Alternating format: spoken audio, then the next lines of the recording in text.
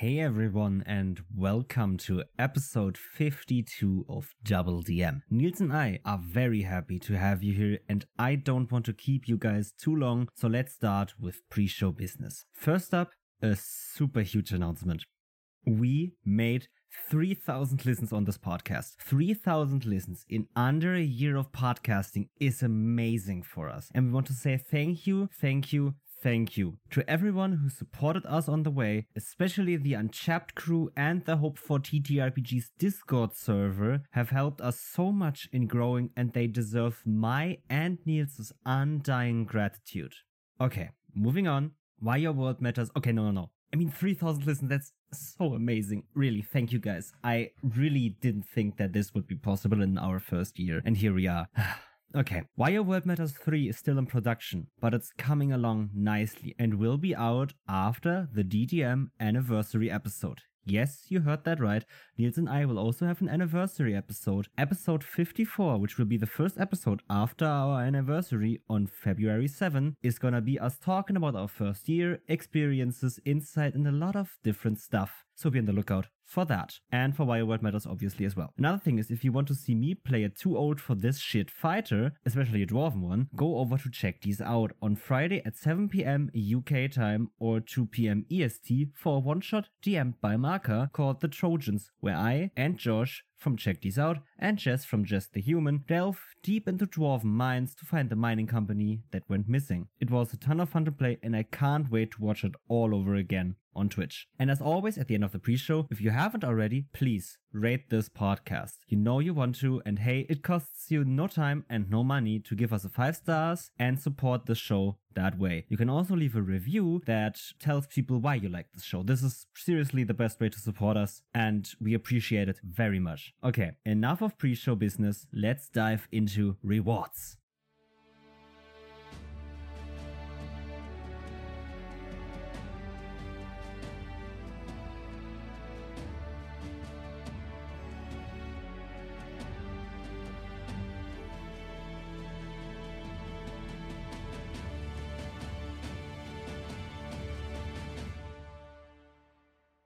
Hello everyone, welcome to the next episode of Double DM Podcast, where I annoy Niels. Yeah, you do. Hello.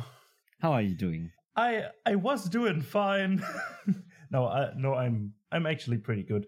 A little tired overall because of college stuff, shit, less sleep, scheduling before. When did you go to sleep? At 12 p.m., 12 a.m., whatever it is. Midnight, exactly. Okay. I mean, that's still manageable. That's definitely manageable. But overall, in the last couple of weeks, sleep has been... I mean, I saw you in Discord playing when I went to sleep, so I just wanted to know if you've played for way longer than me, or you really just went to bed anyway. Not way longer. Just played some games on Tabletop Simulator. And then at midnight, I said, okay, guys, gotta get going. See ya, basically. Yeah. So, how was your week? It was fine. It didn't happen much. As in a TTRPG sense, there was a lot that happened, but generally there wasn't anything really, just a lot of work and university stuff, but that's basically it. Mm-hmm. Yeah, but the TTRPG session was great. I talked about it in the last episode, that we were in this dragon paradise and called all the dragons to arrive, and, well, let's say that they did. At the start of the session, we noticed the first dragon coming. And, oh boy, we did not expect this to be such a moment, but it obviously was a moment. The first dragon arriving to paradise, which basically rung the bell on our penultimate adventure. Okay, so it's really getting in the thick of it now. And the funny thing about it was that there's a portal to this special realm, and that dragon came through that portal, and we thought every dragon would come to that portal, but no. A little time after, that dragon flew away again and did some stuff he wanted to do. Fine, we didn't know the dragon as well. we know a few dragons, but we didn't know that one. There was this big explosion, thunder, rolling thunder in the sky, and literally a portal opened above us, and the dragon that has sent us on this quest, one of our party members, our wizard slash, let's call him Blade Singer Wizard or Blade. He's good with the sword, but he also casts spells all the time. Who is a servant of that dragon. Okay. And we were sent on this quest, and then he came, and yeah, that was a big deal. And he had his cohorts of other dragons with him, of smaller dragons with him, and it was this epic image. Then there was another one, and that was his son, who hates us and him. And then another portal opened up, and then another portal opened up, and then another portal, and the dragons started coming. So it's the end game scene with all the portals opening up, but dragons.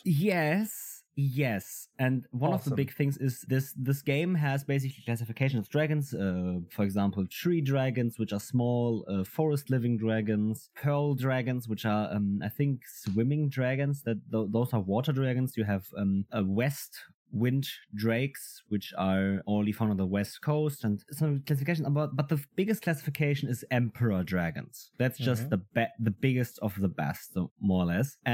But under those emperor dragons, there's a lot of different still hierarchy. And the big brother of our dragon, I just call him our dragon, also opened up a portal and had in his cohorts, while the others only had like tree dragons and pearl dragons and west wind drakes, he had 2 emperor drakes in his cohorts. Oh, yeah. His servants were emperor dragons. Sure, as you do, I guess. Because and we struck a deal with that dragon for reasons. So we struck a fire pact with him. So we have a strong ally against our arch nemesis. To make that deal, we gave him a golden armor the size of a dragon. He was wearing that. Oh, that's a power statement. Yeah, that's a power statement. Oh, yeah. And the thing is, he and his brother, they are on this brotherly terms of meh. And let's call it that when we told our dragon that we had struck a fire pact with that dragon and that they don't like each other, and then suddenly the problem became that when we told that to our dragon, he said, "Oh, you have a pact with that guy? I will have to think if I help you again." Yeah. And all of us went, "Wait, why?" Help, please. No, but the thing is that the 6-headed dragon that called the dragon, since there are 6 dragon lineages from the 6 god dragons, and only 2 heads were awake at the time of calling, we believe only two lineages to come. One is the and now this is German name, but translated to English as best as I can, Pyrdakorian, the Pyrdakorian lineages, which is lineage of our dragon and his brother and his son and all of that. All of those dragons are here. And the lineage of Fuldigor, which is another big dragon. And the fun thing is we're also there to stop the resurrection of Pyrdakor, the more or less ancestor of our dragon, which is a lot of fun because we have a lot of theories that we might have done a big oopsie with calling the dragons. But I'm not going to go into that because I still have to confirm that theory with my other players. Oh yeah, I'm excited to hear about the possible oopsie you did with calling dragons and cohorts of emperor dragons. It sounds like a lot of weird, exciting fun. Some fun moments still in there. Awesome. I also had a session, by the way, not as big as yours. I just improvised a small one-shot because some players, they fell ill again. Not the same players, but of a group of 7 people, 4 weren't there, so advancing the story wouldn't feel right. So I just improvised a small little one-shot where they had to go through a maze while they were being hunted by some sort of hunter entity kind of thing. And it was a lot of fun in regard of being, we are 4 people less than expected. Okay, let's do something within the next 20 minutes or something. That happened quite often now at your table, doesn't it? Yeah, sadly, but in 2 different groups. Okay, 2 different groups. Is there a reason that you want to get into? I don't know. I think it's just bad luck because everybody is always excited about the sessions, but then suddenly life happens, or internet doesn't happen, or illness. It's just a string of bad luck. because it's never the same people that can't make it. It's just really, really unfortunate. At least that's what I get from that. I hope it's just unfortunate. But yeah, I'm excited. Next week on Sunday, when the next session airs, when the next episode airs, I probably, hopefully, have a session going then, because internet is fixed for the one that couldn't make it last time. One is out of the hospital again, and the other two are available. So there's to hoping there will be an awesome session. No one cancels last minute. No one cancels last minute. Yeah, don't jinx it. Don't. But yeah, and I did some math regarding D&D. Okay. Because I just wanted to. Well, now you need to tell me what you did. Yeah, I basically calculated the speed of which a dragon can fly, being an ancient red dragon, or ancient dragons in general in D&D. And it was really underwhelming when I found out. Okay. It's about 40 kilometers an hour or 25 miles for an ancient red dragon. And I mean, the world record in sprinting is about 37.5 kilometers an hour. That, I don't know. I mean, is that with the dash action? Yeah, it is. It is the base flying speed plus dash. It comes to about 40 kilometers an hour. Yeah, I'm not gonna buy that. Not from you, but from the book. Yeah, that exactly. Right, the thing is that stat blocks are for combat, and for me at least, there are combat abilities that are in the stat block, but the dragon can fly faster without combat when there is no danger, and when there is no, at least for me, that's fucking no. A dragon should be faster than a normal car in Germany. In a normal car everywhere, basically. Yeah. Yeah, it just felt wrong to say a dragon has a maximum flying speed of 25 miles an hour or 40 kilometers. It just doesn't sit right. So I was curious to see how fast the fastest player character can move per round. I found a breakdown where it leads to, I think, about roughly 2.4 kilometers per round. I was curious how fast this motherfucker would be. And it turns out it would be Mach 1.1, something around 1,400 kilometers. But how? How is that? That's a monk? It is a multi-class thing. Let me look it up if I find it real quick. It's a Tabaxi monk? I think it is. Wait a second. It comes to about 7,920 feet per round. That would be 10 levels of Monk, Way of the Ascended Dragon, 5 levels Barbarian, 2 levels of Wizard Blade Singing, 2 levels of Fighter, and 1 level of Sorcerer Wild Magic. The base speed would be 30 feet, plus 20 for the unarmored movement from the Monk, plus 10 feet for the fast movement of the Barbarian, plus 15 from the Elk Totem Barbarian, plus 10 from the Blade Song, plus 10 from the Long Strider, plus 10 from the mobile feat, plus 10 from major beneficial property artifacts 2 times, plus 10 from the transmuter stone, plus 30 boon of speed. Wherever this came from, it is listed in a huge list of, or a huge breakdown. Then you have the base, the haste spell, the boots of speed, and the feline agility, which gives you a 2 times multiplier 3 times. Then you'd use your base movement speed, your action, your bonus action Step of the Wind, your hasted action, your action surge, and your wild magic action. So you come to about 7,920 feet per round. And if you calculate it, blah, blah, blah, you come to about 1,400 kilometers an hour. And then I was curious to see 2 things. The kinetic energy this thing has when it moves, and how many G-forces if it would to stop immediately. And it turns out you have a kinetic energy of around 6 million joules. That's the explosion force of around 6 sticks of dynamite. Yeah, something along those lines. 1 stick of dynamite has 1 megajoule. 1 million joule would be 1 stick of dynamite. And yeah, if you would stop within the time span of 1 second, you wouldn't experience a negative 41 Gs. So you would probably turn into raspberry jam. And then I looked up the damage that a stick of dynamite does, and was again a little underwhelmed. Because if you string 6 sticks of TNT together, it would deal 8d6 damage. And if some motherfucker moves at Mach 1.1 and punches me in the face, I want to die. I want to die. So does he.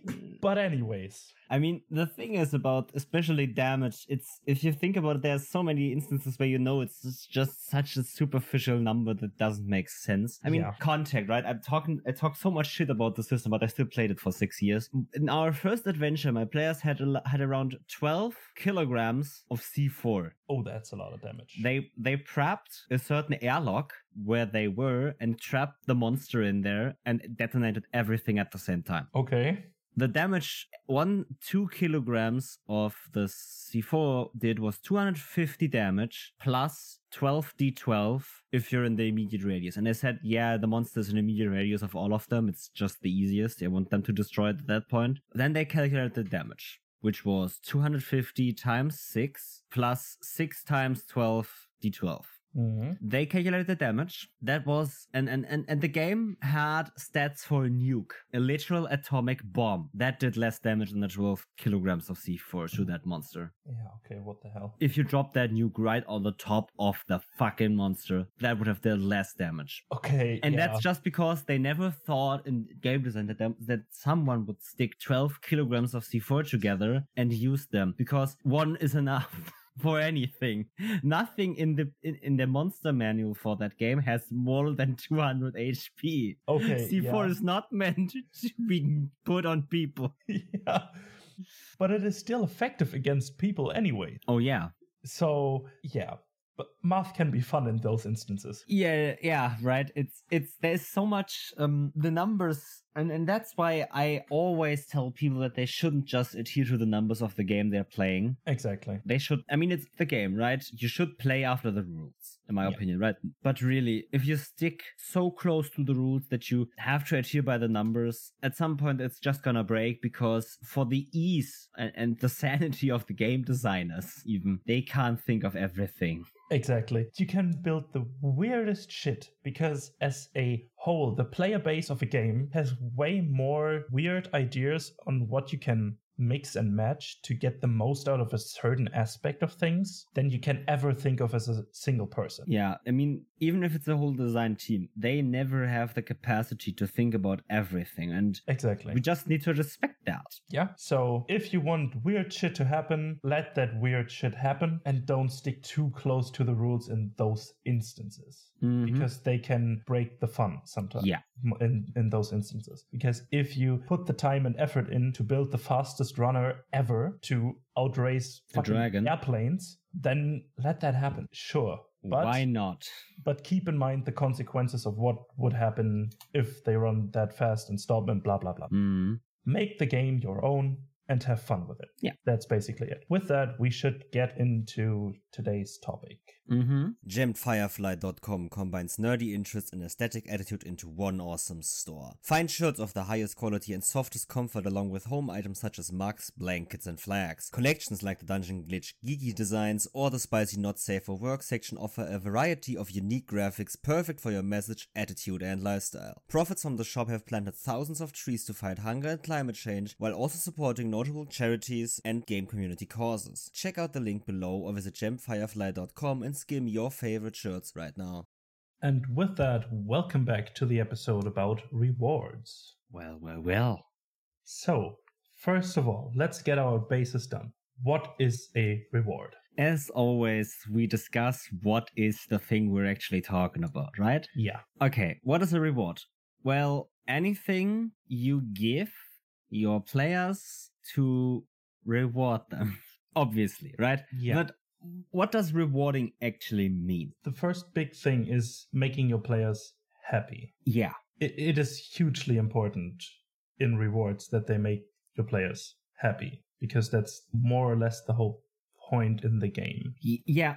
I would say, what does it mean to reward someone, right? Is a question that is very, very huge. But yeah, making the players happy, right? It's positive encouragement, kind of, right? They do something and you deem that as rewardable, and then give them something.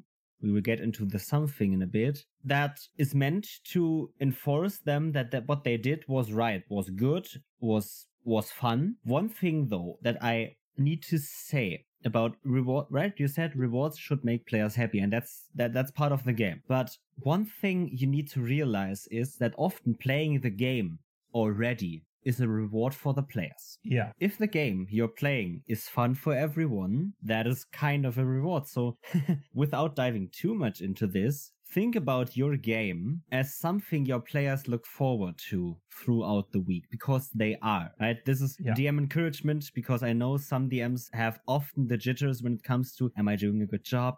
Are they having fun? Your players look forward to this all week. They might have had a shitty work week. They might have had some messy things in their life, had a lot of trouble, and come to your table to relax and play a game. And think about your game as a reward to your players after they've had a hard week. So make it fun for them. Definitely. And every DM does that. If your players are having fun, you're rewarding them with playing. But obviously, playing the game itself shouldn't be the only reward you give out. Because then you diminish a big fact of the game. Because often, one of the things is rewarding your players makes them happy, right? That it shouldn't just make them happy, it just makes them happy. Your players doing something, killing a monster, for example, and then getting rewarded for it.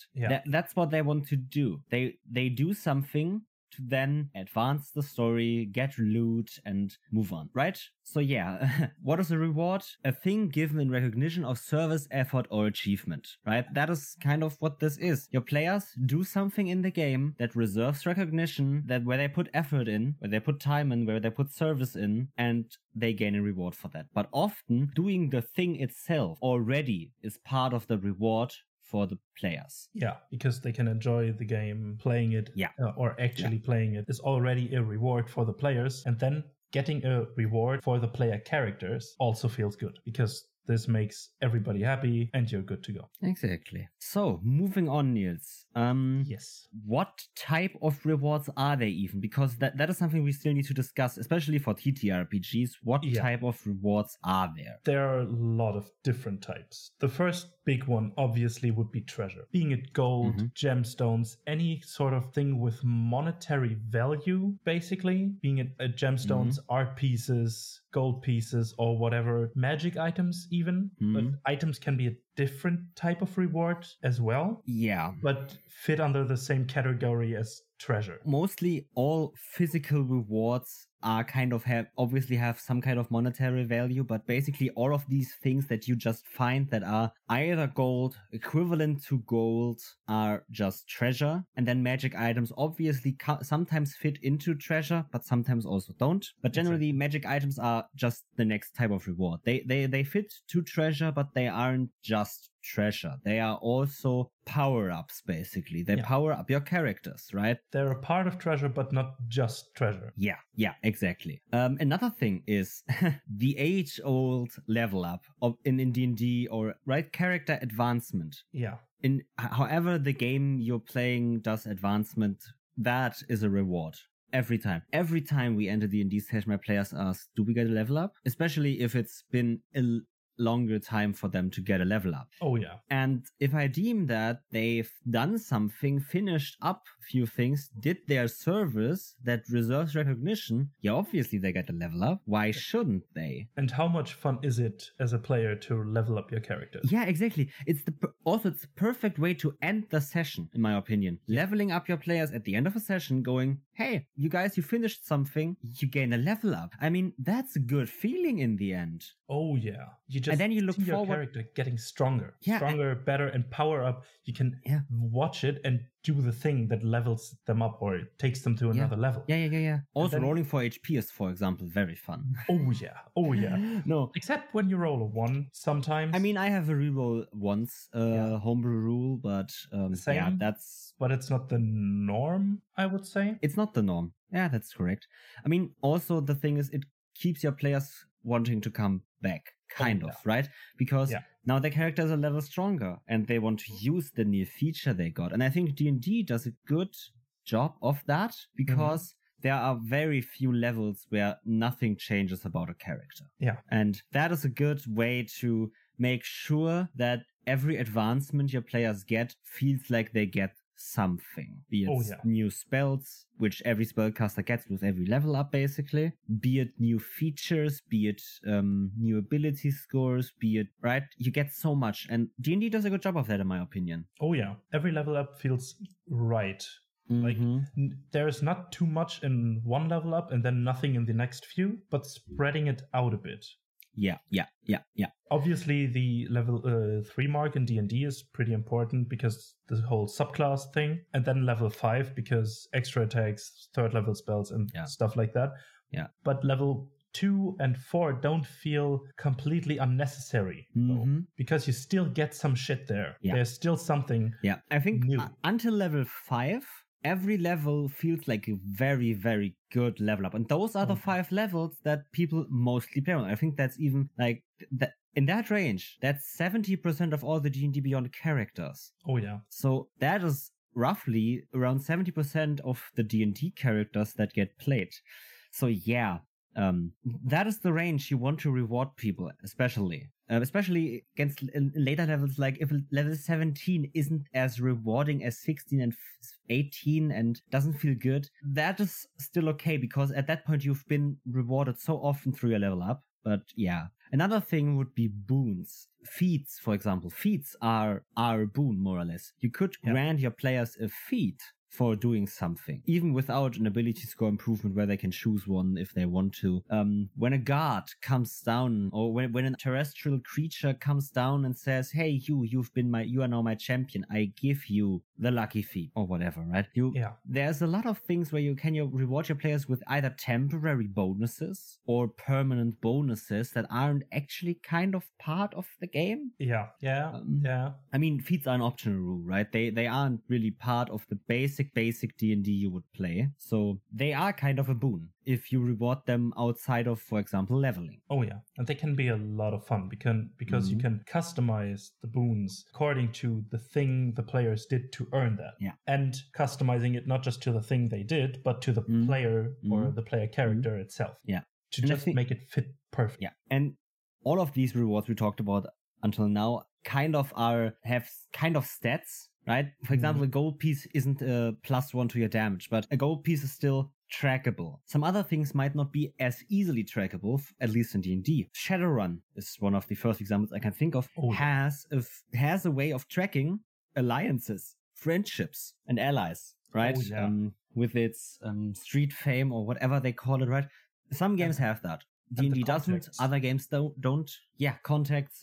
Basically, allies, alliances, and friends are great rewards for your players if they fit, because in my opinion, these are the rewards that enhance your world as well. Because if your players gain an ally in a powerful nation, for example, they get access to that nation. Oh, yeah.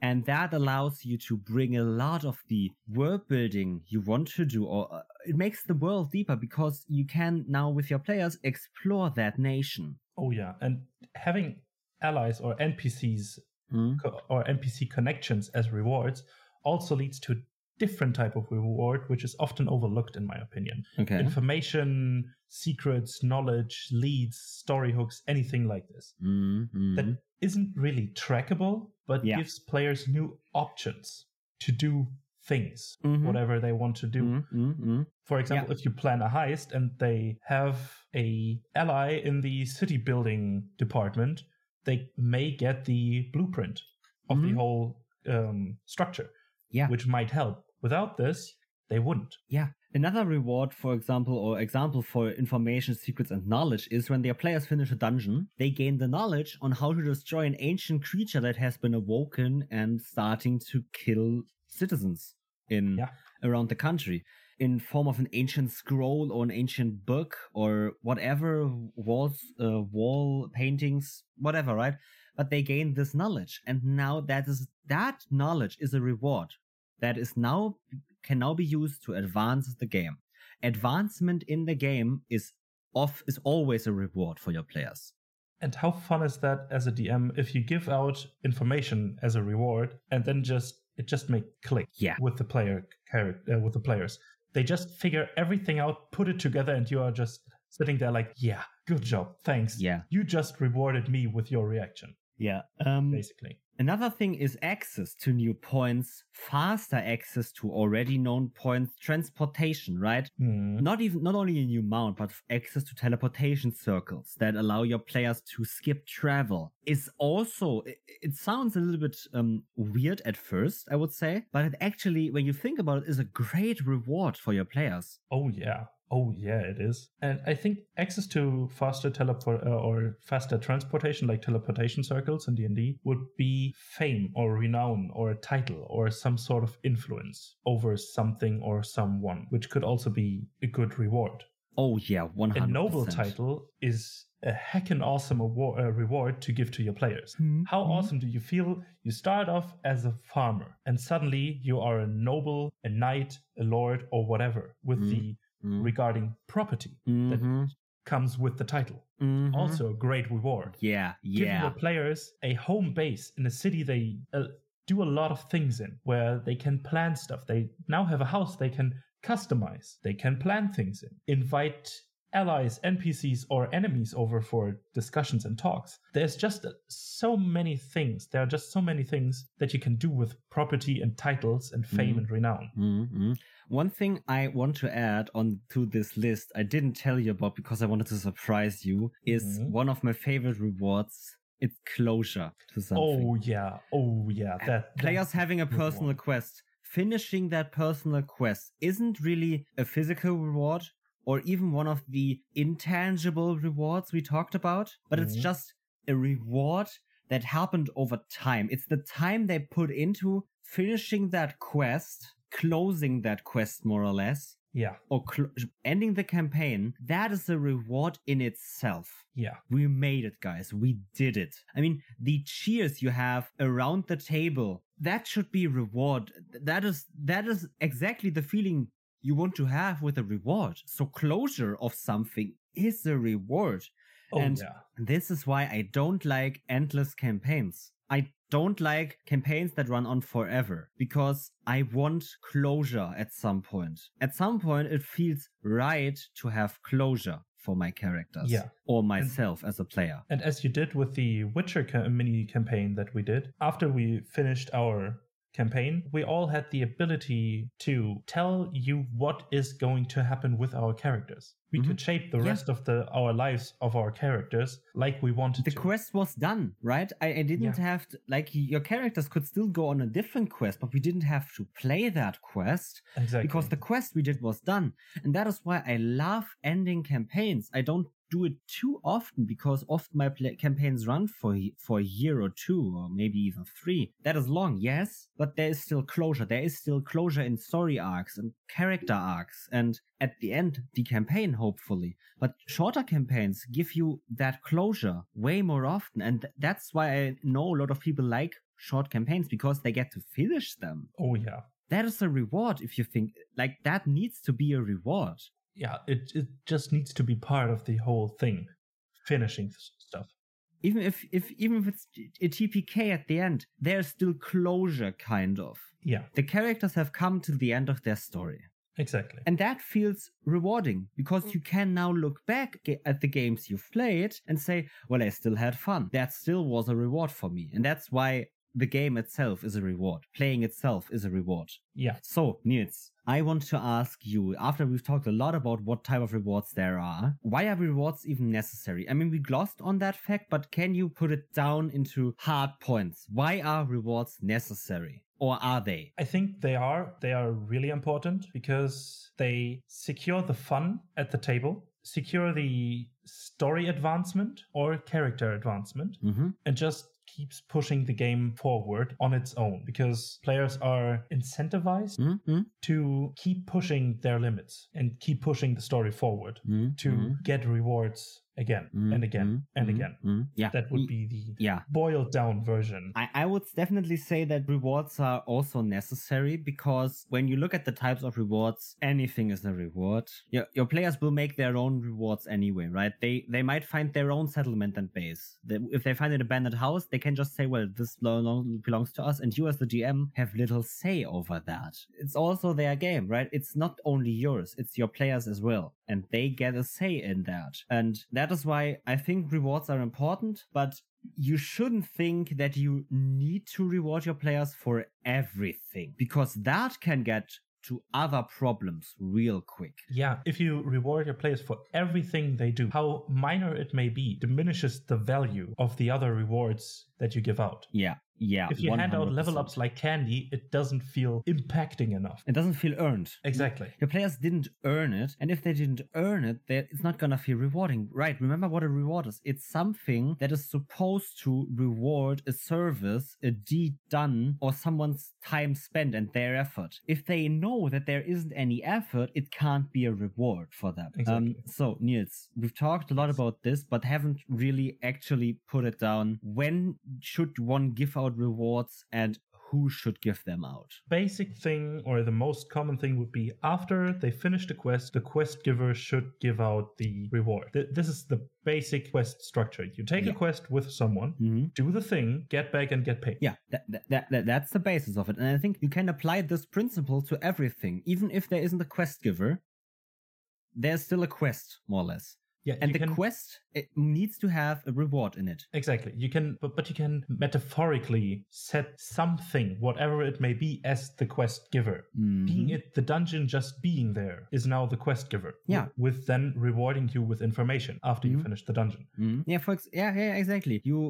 Every time your players do something that should be rewarded, I would say reward them. Yeah. That is, if you feel like your players earned a reward, reward them. One of the things is, I know my players do this as a joke, but I can still sense, for example, when we're talking about level ups, they ask every session, level up, level up, level up. And I know they do this as a joke. Even after the first session, they've been leveled up, right? They do it as a joke. They know that they're not gonna get it. But at some point, I can feel that they want one actually. And that is something you need to sense as a DM. You need to have a feeling for when your players need a reward. Yeah. Rewards are needed, right? We talked about that. They are necessary to ensure fun, to ensure advancement. And you need to sense at what point your players feel like they should be rewarded, because that is the point you need to reward them. This is not a job or something. You don't have to play by rules of company structure that your players can only be promoted after 3 years of service to the company. No. Reward them when your players feel like they've done enough work to be rewarded. You should also reward them, because this is for fun, and rewards are fun. And if you don't reward them, that is the only way rewards aren't fun. And you have to balance the act of handing out rewards like candy and not handing out rewards at all. Yeah. You have to walk this line. It can get tricky at some points. Yeah, I think especially generosity in rewarding is a big point for me, because, okay, Niels, well, how generous are you with your rewards? Tell me. I would say mediocre, generously. It's hard to describe. I like to give my players enough money that they can do stuff that they want to do without overshowering them with gold pieces, so they could just buy the city. Yeah. They don't have to worry about having a roof over their head if they want to go into a tavern, but if they spend all their money on magic items, they don't have the money to spend the night, but they would have it technically or theoretically. And in items, I don't hand out too many items, I think. What I like to do, or what I started doing, is creating magic items for my players that level up with them. So I don't have to hand out multiple items, but I hand out one item, and whatever quest they did to level up this item levels it up, making it more intense, giving the sword suddenly a +2 or a bonus effect or fire damage or whatever. Yeah, I would say I am pretty generous with the rewards I hand out. Matt from Abyssal Brews was on Why Your World Matters Too and said something that really stuck with me, and that was that he's pretty generous with magic items. He's also a magic item creator. If you don't know him, go follow him on Twitter at Abyssal Brews. He and Fernando make great items, but generally he hands out a lot of items, or he's pretty generous with the items he hands out. They are powerful and he hands them out pretty regularly or something. Generally, generosity is a good thing, because if you give your players a lot, they have a lot, right? But that also only means that you can do a lot. That allows you as a DM to do a lot. Yeah. If your players are level 4 and only have the fighting power of level 4, you shouldn't use challenge rating 8 monsters. But if your players are level 4 and have the fighting power of level 6 through magic items, I don't know, allies, whatever, then you can also use higher level monsters, cooler monsters. You can add to challenge rating 4 creature. Challenge rating isn't a good rating, blah. But really, you have a lot of options then. And he said that his combats feel like laser tag. And I think that's a very good description of how fun combat should be. Everyone is hitting hard. The church is on fire and boom, the floor is caving in. There's an explosion in the distance of suddenly horses are running across the field, right? There's so much stuff happening. Yeah. And at the same time, your players deal like 50 damage a turn at level 7, and the monster does equal amounts of damage or equal share, and it just feels like a fun, great combat. Yeah, and it just doesn't have to be just damage. You can give your party items or things that give them options to do weird and fun shit. I mean, Matt also has a blog article about the myth of balance or something, and that balance doesn't really exist. It's also a good read. But one thing I still want to talk about is power creep. Because even though you shouldn't play a zero-sum game with your rewards, for example, that you only reward your players if you really have to, because there isn't really a difference on opposite word to power creep. At least I don't know it. But generally, right, you don't need to keep your players always in a balance. You can have them stronger than they should be or a little bit weaker than they should be. It needs to fit your game, right? That's a discussion for session 0, maybe even. How many magic items do you guys expect? How many rewards do you guys expect? Do you want to have a low magic or high magic distribution? All of these things that at the end influence the rewards you put out are things you can discuss with your players. Maybe they don't want to have a lot of magic items. Maybe they want a lot of magic items, but you still need to think about power creep, because if you give your players 5 magic shields, the 6th magic shield they find won't be interesting to them because it does the same thing as the other 5. They already have enough. That is one thing you need to look out for, but generally, when you have power creep, you don't want to overpower your players to a certain degree. You want them powerful. At least I want my players powerful. And I would say that it's good to have players powerful because that is fun. Yeah. But that's the discussion, right? How powerful do you guys want to be for session 0? But there's still a point where it gets too powerful. Yeah, and I just thought of another reward type regarding power creep, because if you just keep leveling up and keep the combat more or less challenging for the party, they see big numbers, but they don't feel them as big. But if you suddenly throw 4 bandits at a 3-player level 14 party, this just feels rewarding in the sense that they feel that they are mighty and powerful. Because a show of strength. Exactly. This is a huge thing because it just shows them how powerful they really are. Yeah. If a combat usually takes around 4 to 8 rounds of combat, no matter how high in level you are, it just feels like, you see big numbers, but it doesn't feel right. But then you just suddenly throw in minor things like a bugbear or some goblins or whatever type of low range enemy there is, which they can just completely demolish. Or if they want to just completely ignore. You hit me. Wow. Do your best. Yeah, one of the things we realized in our first day sessions is we had a tough combat last week, and there was only one tough enemy, and then the other enemies hit, and when we didn't parry their attacks, because this game has an active defense mechanic, and they hit you, then they can deal damage, and they deal damage, and we were like, wow, they deal 6 points of damage, we have 5 armor each, that's 1 point of damage, great, try that 30 more times, and you might actually make me scared. Yeah. Like, that just showed us how powerful we are. They obviously also had their leader, which dealt massive amounts of damage, and that was scary. But the goons really didn't do anything. And that showed how powerful we are. And showing how powerful they are is a reward. I agree totally. But Niels, I want to especially ask you, how do you deal with power creep? And I'm talking about the power creep that happens still in your game, right? You had the discussion about at what kind of arbitrary level you want to keep the power level you want to keep your players at. They shouldn't have too many magic items for the amount of the type of game you want to play, right? They shouldn't be too powerful or too weak for the type of game you want to play. But there is still a point. What happens if your players get too strong or too weak?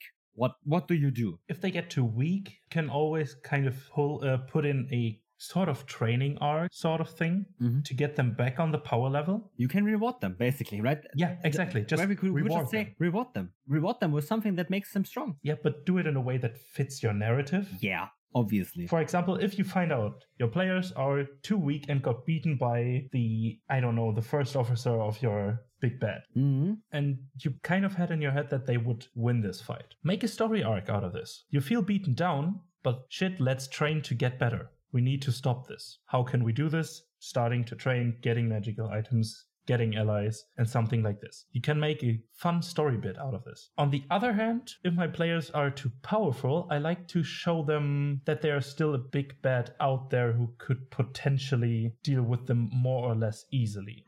And depending on the type of big bad I have, it can lead to, or it could lead to, taking some magic items away for whatever reason or whatever sort of thing that they did to rid the players of the magical item. Yeah. I mean, one thing I realized for power creep is talk to your players, right? We say this all the time, but yeah, really, it's power creep. You've agreed to a certain type of power level in the beginning of the campaign. Your players feel if they are too strong. They know it. And if you go to your players and say, hey, this is too strong, I might need to fix this a bit. Are you okay with that? Most players will be, okay, yeah, I understand. Do what you must, or do it. I don't have a problem with that. And if having that talk about power creep is okay. If you just talk to your players, you want to have a fun game, and if the power creep is destroying your game, which it often isn't actually, but if you feel like it is, that's a talk to have. Your opinion as a DM about that is allowed to get heard by your players, and they are allowed to weigh in themselves. I feel like this weapon my mate has is too powerful. I feel like I don't do any damage and he does 3 times the damage of mine. Either you give me a reward like that as well, or whatever, right?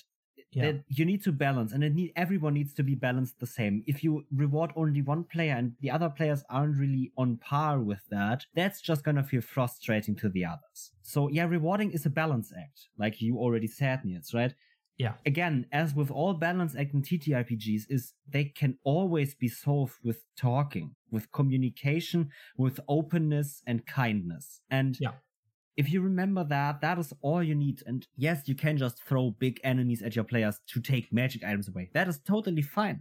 And players are fine with that. It's part of the game. As long as you don't do it like Deus Ex Machina, this now happens because I want to. It should feel organic, but if it does, your players are fine with it. It needs a reason to happen. You take this powerful weapon away from the player because it was too powerful, and now a quest begins to get that item back, and they get it back 2 levels later where it isn't that OP anymore, and they can still use it because they like the weapon. Boom, right? Oh, yeah. Nothing bad about that. So, Niels, you talked about scaling magic items. Yes. I want to ask you, how do you scale rewards? Especially your magic items, for example, how do you do that? But also generally, how do you scale rewards accordingly? So you don't need, you avoid power creep. I don't really have a system for it. I just go with my gut. That's okay. If it feels right to give that amount of money out, or that type of item out, or these amounts of information out, I just do it. Or I consult other people beforehand that aren't part of the game, like sending you a stat block of a weapon I designed, or talking about,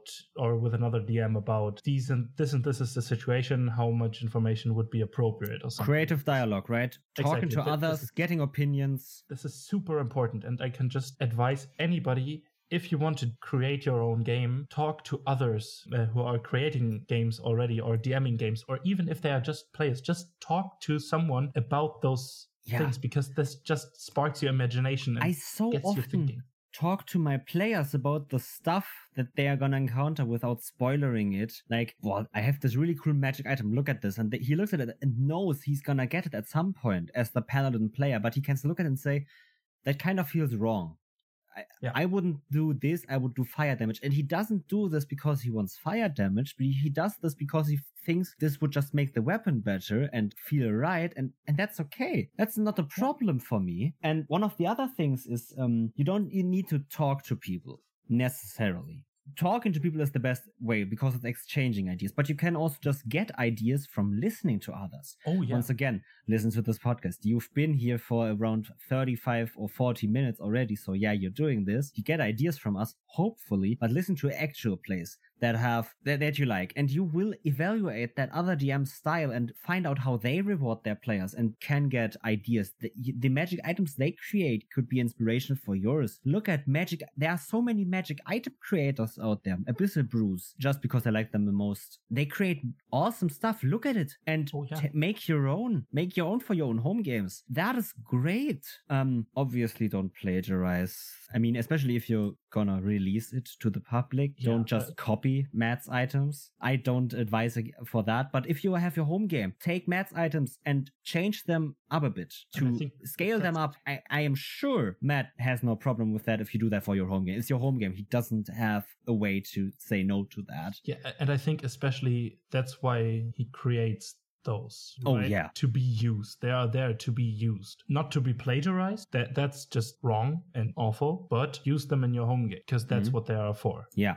One thing I want to still talk about is you glossed on it. Rewards need to fit, right? Yeah. They need to fit the characters, the game, the story, the world. They need to fit the whole package. You don't want to place the knowledge of gods in a temple built for demons.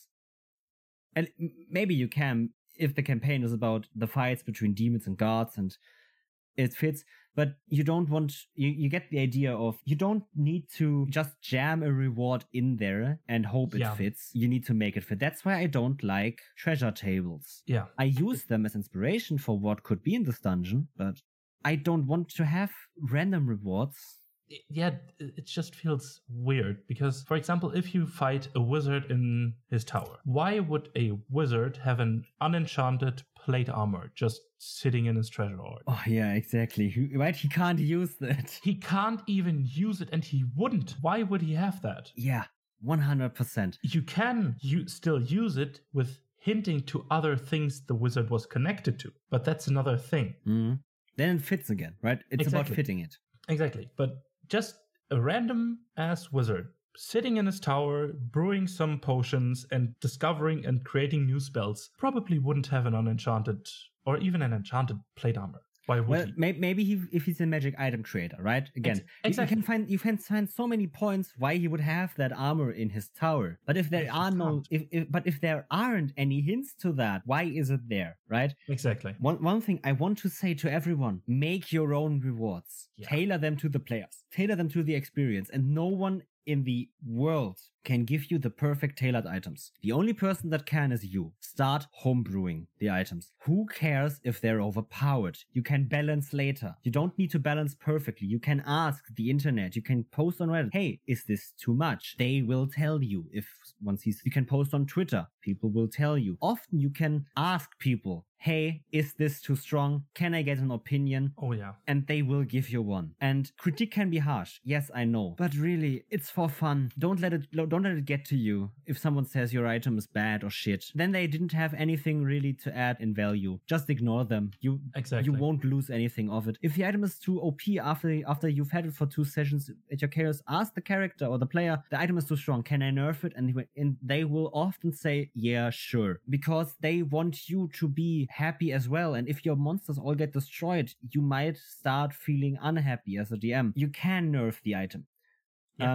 But one thing I want to say really badly is don't work against the rewards. Don't do it. If you give your players something, a flame tongue rapier, balancing that is a different question than working against it. But if you give your players a flame tongue rapier and then actively make that reward of the flame tongue rapier useless, why did you give it out? Exactly. Why did you give your players the feeling of, cool, I have something new, I can now have fun with this, and then you only present them with monsters that have fire immunity? Why would you do that? Once or twice, totally okay if it fits the game. For example, a completely different example, what I did was I gave one of my players a flame tongue rapier, and the next 2 monsters he fought were a troll and a hydra. Both monsters where fire damage is crucial to the combat. And why did I do that? Because first of all, I love both of these monsters and they fit the narrative. But secondly of all, because he could use his fire weapon. Yeah. Why would I put a red dragon in front of him when he gets a fire weapon and I know he's useless now? Why would I do that? That's just against the core tenet of having fun together. Exactly. And it's, again, if you give your players players then encounters that where they can utilize the new things they got, it's just another reward showing them how powerful they really are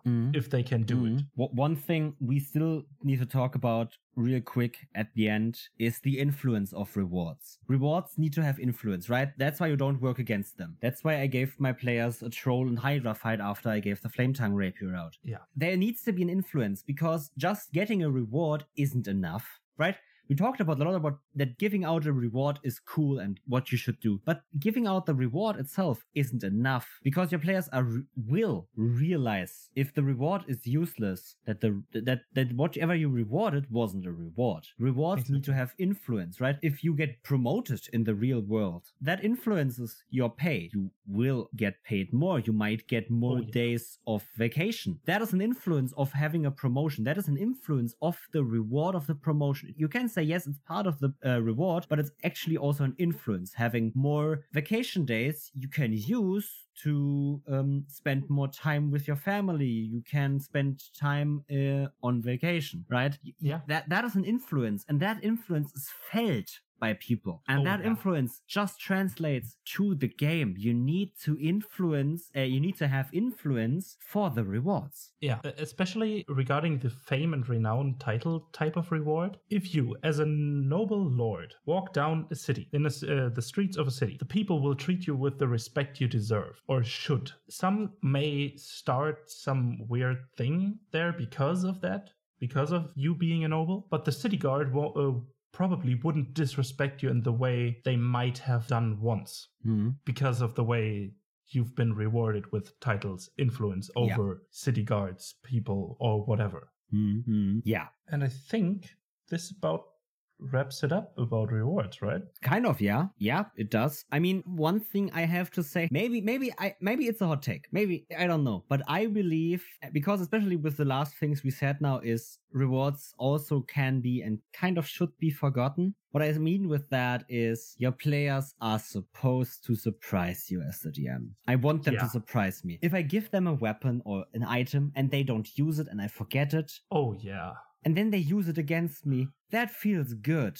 Oh, yeah. I like that. I like being outplayed more or less. And forgetting some type of reward I gave them is good. For example, I gave them a key that can open very specific doors. And then I forget about that key because I never use it. And then suddenly I put some of these doors in there and now they have the key. And I'm like, oh, wait, I had a whole challenge prepared. And you just get, like, one of the most fun rewards I can think of is a genie lamp. You give your players a genie lamp, you have 3 wishes now, or basically you give your players 3 wishes, not the spell wish, but general wish, for example, and they don't use it. And you forget the wishes, and at some point they're gonna wish, I wish to know this. Boom. And then they say, well, I used this very specific thing, you forgot about it, deal with it, DM. Yeah. That obviously is a shock moment, and it feels like, okay, now I need to think, and yeah, it can take some time, but it's a good feeling for the players and for you when you embrace that. Yeah. And especially the more creative the use of those forgotten items might be, the more rewarding it feels for the DM, or at least it does so for me. If I give them an immovable rod, for example, and I forgive about this, and they use it they just buy another one and they just use it to climb up through the air without anything. That's a lot of fun. Creative uses of items or completely changing the idea that the item was supposed to be can be a lot of fun, but a tough improvisation challenge for especially new DMs. But if you do it, it's a lot of fun. I can just recommend it. It's just heckin' fun to see what weird shit players come up with if you give them general items with no specific purpose, and then they find their own purpose for this item. Can be a lot of fun. But to recap, basically, a reward is something that is given out as an recognition of a deed done, a quest done, or a thing that the players or the characters did that deserves recognition. Yeah, recognition for something they did. Exactly. You have basically everything to play around with as a reward. Like treasure, level up, boons, allies, NPCs. We talked about all this. A lot of different shit you can do. Rewards are necessary in the way that they are keeping the engagement at the table high and the ideas that players might get from them. And don't give out rewards as like they were candy, but also do not give out rewards not at all. You have to find the balance between those two. Yeah. And keep the power creep in mind, but make them feel powerful without making them feel too overpowerful. Basically, right, balance it however you want. And every problem that arises with balance, too much or too less, or not enough rewards, can be solved with talking, with communication, with being open about it. And yeah. And then make the rewards fun. Yeah. Boom. That is all we can say. Make your own rewards, make sure that they feel right, and then just go for it. Exactly. And with that, we are at the end of our episode, and you can follow us on Twitter and Instagram at DoubleDMPod. You can visit our website at www.doubledm.com, and you can donate to us on Ko-Fi. And with that, thank you for listening. Hear you on the next one, and bye-bye. Bye-bye.